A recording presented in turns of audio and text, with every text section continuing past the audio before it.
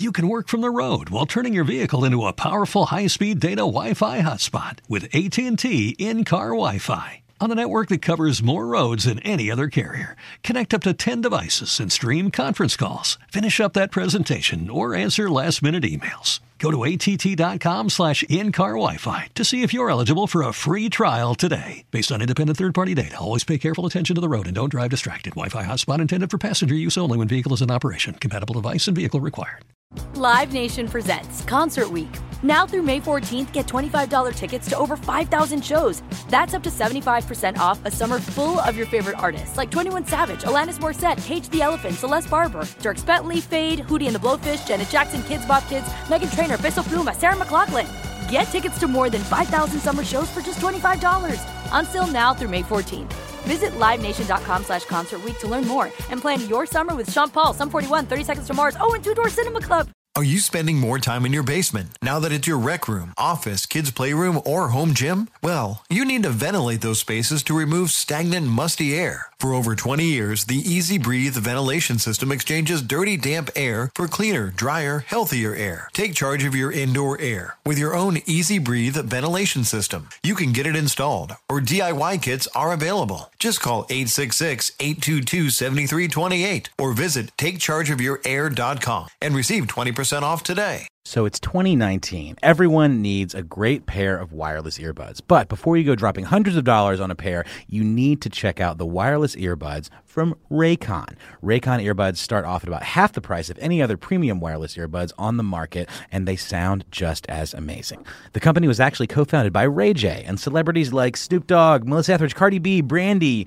J.R. Smith, and more are already obsessed. Raycon's wireless earbuds are so comfortable and so easy to take anywhere. Unlike some of your other wireless options, Raycon earbuds are both stylish and discreet with no dangling wires or stems. And of course, they don't just look great, they sound great too. And they're perfect for listening to all your favorite iHeartRadio podcasts on the go.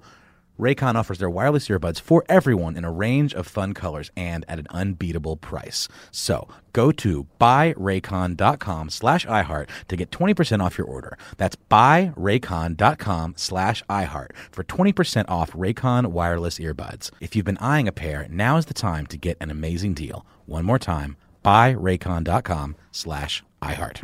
My next guest, first time on the show. I get these guests, they come in, I get excited. Because guess what? I learned things from him. Is a former Wall Street analyst, founder of Empify, merging of the words empower and modify. It's an educational-based organization created to help both adults and children understand financial literacy. That's a really tricky term there. She is a personal financial coach, financial journalist for Black Enterprise and Essence Magazine, and international speaker. Please welcome to Money Making Conversation, Ashley M. Fox. Hi, how are you? Pretty good, Miss Fox. Where are you at right now? Where are you based at right now? I'm in Philadelphia. When you say you are a former Wall Street analyst, what does that mean? Because Wall Street scares a lot of people, especially minorities, because we don't even understand how you make money in the Wall Street world. Break it down a little bit to it, and we're willing to take the time to understand on Money Making Conversation exactly what did you do and what role do you play in that. Okay, so I went to Howard University, graduated, and I decided to work on Wall Street. I had 4 internships in school, and 3 of them I worked at Wall Street investment banks. And I lived in New York 2 of the summer, so that's when I realized I wanted to work on Wall Street. They paid really great money, and so ideally I actually just wanted to work on Wall Street because you got one of the highest paying jobs out of school. Mm-hmm. And so as an analyst, I worked in asset management, and so what I did was work with a team of people who helped manage the money for clients who made $25 million or more. So I saw everything, where they lived, where they traveled, what they invested in, how much they didn't pay in taxes. Pretty much if you have $25 million or more, you don't need a financial advisor. You need an asset manager. And so whether it was helping them with their trust in estates, whether it was getting a mortgage on their vacation home in Napa or somewhere in Florida, wherever it is, or in the Hamptons, or just helping them invest to build that generational wealth to pass it down to their children. We were there to provide them with the tools and resources to help them sustain their wealth so they didn't lose it. Now, here's the crazy part about that statement. You said $25 million or more, correct? And yes. you said that number like it's a lot of them. It is. It's a whole different world. And it was interesting though. A lot of people don't realize that a lot of the things that we use every day, from the cars that we drive to the clothes that we wear to the football teams we watch. Interestingly enough, a lot of wealthy people who own football teams, that is not their general source of income. That's actually just something they did because it was fun to do. Most NFL owners, basketball, NBA team owners, that is not how they got their wealth. That is just something to do with their money. And they may just have some sort of joy around sports, but they did not build their wealth, the majority of them buying the sports team. That is just something extra that they do because they have so much money. But it's a completely different world out there. And so the owners and CEOs of these companies that we don't even know exist, they ideally were our clients. Now, so you're Howard University, and you said, you said casually, I wanted to work on Wall Street. And then you wind up working on Wall Street. How does the want and the actual accomplishment happen? I think and again, when I was in high school, I wanted to look nice and make a lot of money. I never had visions of running a business. I never was one of those students who said I wanted to be my own boss. Right. I always envisioned myself as an African-American working on Wall Street, something prestigious, something high-paced, competitive. And I knew that in order to get there, I was competing with the Harvards and the Yales of the world. And so if they were looking for prestigious black individuals, they were coming to Howard University. And so at Howard, all of these companies will come to recruit. So I got exposed to the opportunities that these companies had available for the students. And when I got my first internship, and this is interestingly enough, my first internship on Wall Street, I don't know what they pay now, but I know I made $10,000 in the summertime. And so I was 19 years old, making a bunch of money. And I was like, I like this. I like the feeling. I like the people. I like the environment. I absolutely love New York City. And so whatever I had to do to be in that position post-graduation, I did what I needed to do to work on Wall Street. But Howard University played a very big role in exposing me to these companies, to these opportunities to see, hey, that it is actually possible for me to go and have a career on Wall Street in New York City. Cool. Now, with that being said, you're having success on Wall Street as an analyst, seeing a lot of people with this generational money, these accounts. What was running through your mind when you're around something that you see success, but are you really a part of this success? So a couple of thoughts ran through my mind. I was enamored. It was exciting. Like I saw every single thing, every dollar you spent, I saw everything. But after, I would say 8 or 9 months, I got more joy and had the desire to pick their brain on how they got their money, not teach them how to keep it. But the only issue was that when I would go back home to Philadelphia, people thought I was rich. So because I was making 6 figures, because I traveled, I wore nice clothes, people thought I had money. And I realized that there was a big disconnect to how our community saw wealth and what wealth really was, and how they thought, how they operated, how they taught their kids, what they read. It's a completely different lifestyle that we are oblivious to. And I think we shouldn't have to come from money for us to learn about it. You shouldn't have to choose a career on Wall Street to then see how wealthy people operate, manage, and invest their money. So I think it's something that we use every day. So why isn't it given to us and taught to us every day? And so that's why you created you combined Empower and Modify, and created an educational-based organization created to help adults, that's me, and our children to understand financial literacy. What is financial literacy? So the reason I made that word up is because I think. Oh, we know you made it up now. We know that now. But I was trying to figure out who I was and what I wanted to give to the world. And I was a teacher. I was a psychologist. I was a shoulder to cry on. I was a career counselor. I was a lot of things. And it's like, okay, but the feeling that I embed in the hearts and minds of people is not just about money. It's about the shifting of the mind. Because I feel like if your mind is right, your bank account will be right. When you think of wealth, you think of longevity. When you think of rich, you think of a lot of money right now. Wealth is having a lot of money forever. And that is one of the core differences that I saw with our clients. They were worrying about giving money to their kids' just so they didn't have to pay taxes on the money. Whereas the majority of people in our community are actually waiting for a tax refund, not realizing that wealthy people don't get tax refunds. They're trying to avoid paying taxes in any way possible and to sustain and keep their wealth to pass it on generation after generation. And so for me, it was like, okay, how can I build this concept and shift our mindset? Because everything I teach people, whether you're an adult or a child, you can Google it. Like what a stock is, you can Google those things. There's a mental barrier that stops us from implementing the things that we have access to and the things that we see. And for me, Amplify is the shifting of the mind. So essentially, I give you the education, but I also give you the inspiration to embed in you that you are worthy enough to receive this information, that you are able to do this, that you can invest. So now you're empowered. You got educated, you're empowered. And what that ultimately does, it creates a shift in the mind. Because now you have the information, now you have the inspiration. Now you say, hey, I can do this. I believe in myself enough, and this can be done, which is where the modify and the transition comes of who we are as a people. So financial education, that's just getting educated around money. But again, financial education, you can Google and not even have a person present. The problem is that we don't take this information and feel that we are worthy enough of becoming wealthy because we are not surrounded by it every single day. You can talk. And we're going to be back. We're going to talk some more. I just amazing. I'm just gathering so many friends in Money Making Conversation. More Money Making Conversation. Rushion McDonald and Ashley M. Fox. I'm back. Rushion McDonald. On my off air, Ms. Fox created controversy. Talking about $25 million like it was every. We have everyday people listening to this show. Well, I handle accounts for, everybody who had $25 million or more, down to the receipts, their air travel, their lifestyle and everything. And so now, what about these people, Ms. Fox, who win the lotto? Where do they make their mistakes? Because they go broke or they don't know what to do with their money. What advice would you give them from a financial literacy standpoint to a person who wins the lottery? So I think ideally they lose their money because they're not accustomed to having it.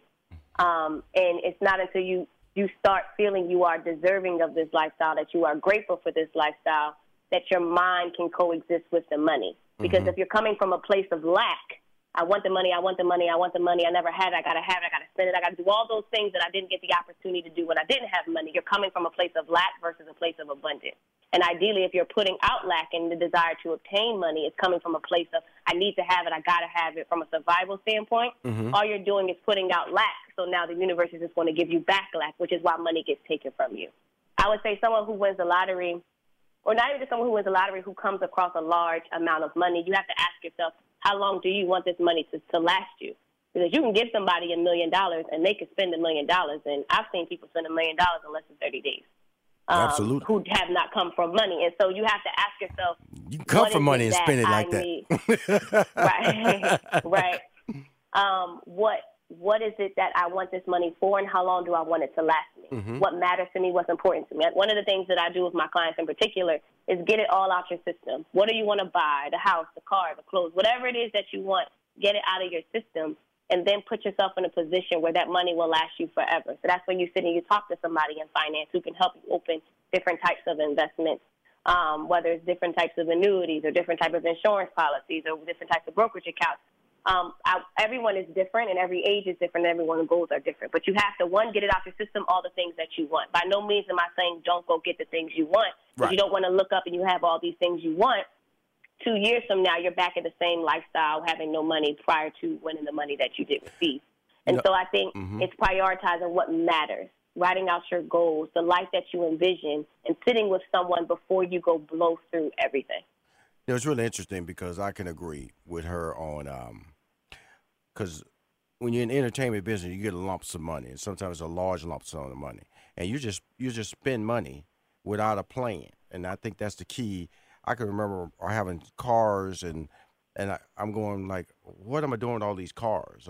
And leasing cars, and that means that at the end of the lease, I don't even own it, but I'm paying like $2,000-$3,000 a month on just monthly leases, But I'm telling myself I can write this off with my taxes because I bought it in the business, but in the end, I don't have the vehicle.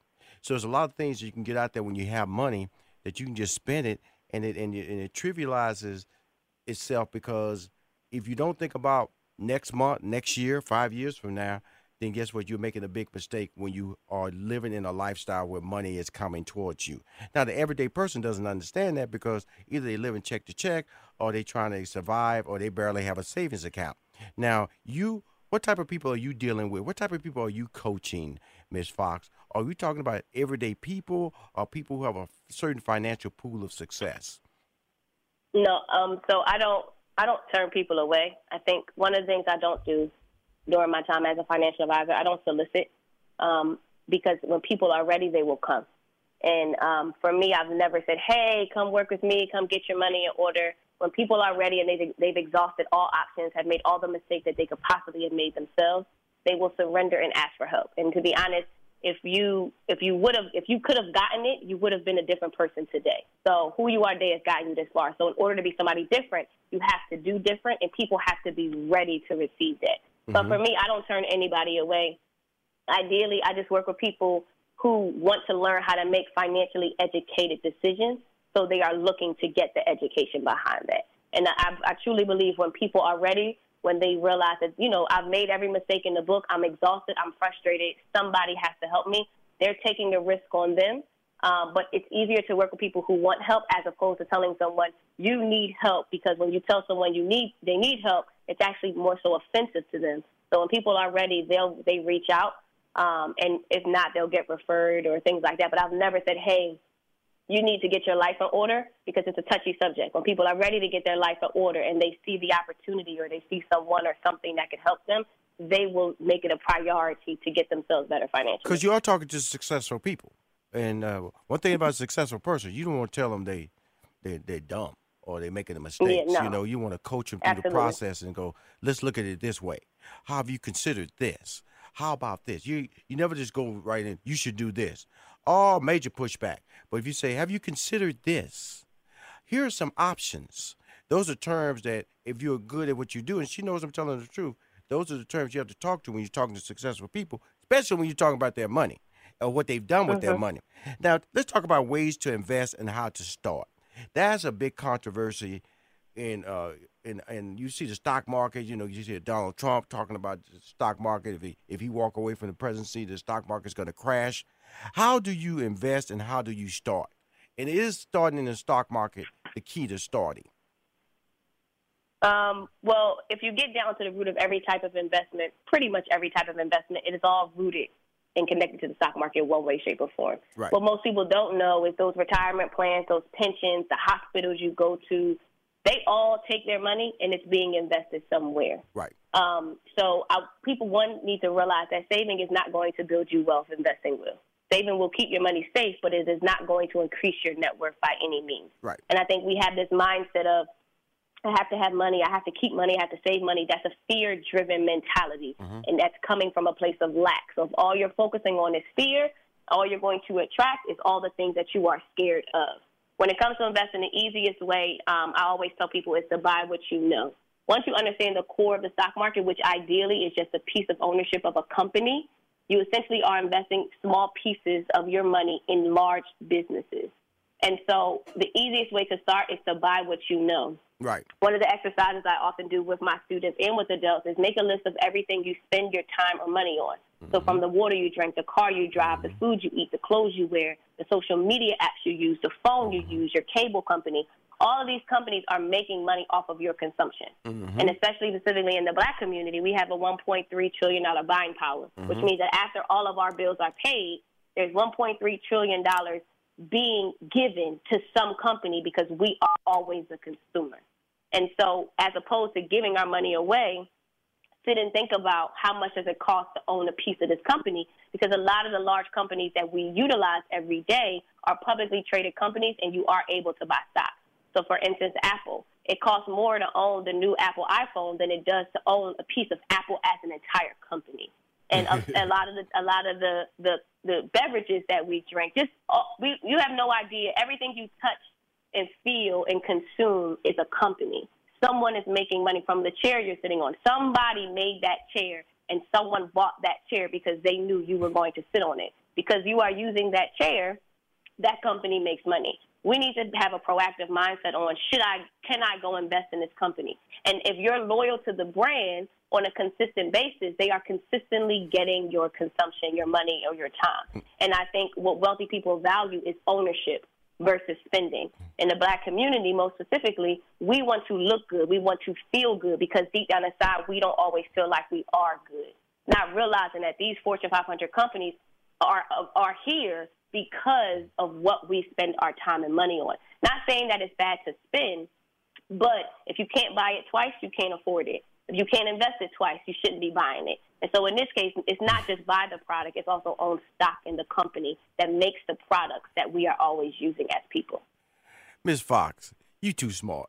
I'm telling you something. I'm a smart guy now. I'm going to tell you something. Your boy on the phone talking to you, pretty smart now. And I'm going to tell you something. I always tell people when they're smarter than me, I got to applaud them. Girl, you got it going on. But your logic, because I've heard all these things, and it's now. Do you? I know we're running out of time. On it quick. Do you manage a fund? No, I do not. I purely am education. I don't. You should. You should manage your fund. You should manage. I'm just telling you. You know what I'm talking about. You should start your own fund, and guess who'll be the first one filing you in? Rushion McDonald. Be filing you in deep. I'm just telling you. You know that's where the money at. So you need to consider that because you are special, young lady. You are special. Because your articulation, I mean, you don't stutter when you talk. That's key. When people, you don't want nobody to stutter when they talk about your money. You want clarity. She don't break stride. She just be rolling. Do this. My iPhone, because you can buy stock because it's cheaper than an iPhone. I go, that's true. Apple stock $129. iPhone $800. I could have like 6 shares of iPhone stock. So good. But we got to go, Ms. Fox. You're coming back on the show. You know that, right? Yes. All right. You stay strong. You keep winning. This is Rushion McDonald and Miss Ashley M. Fox.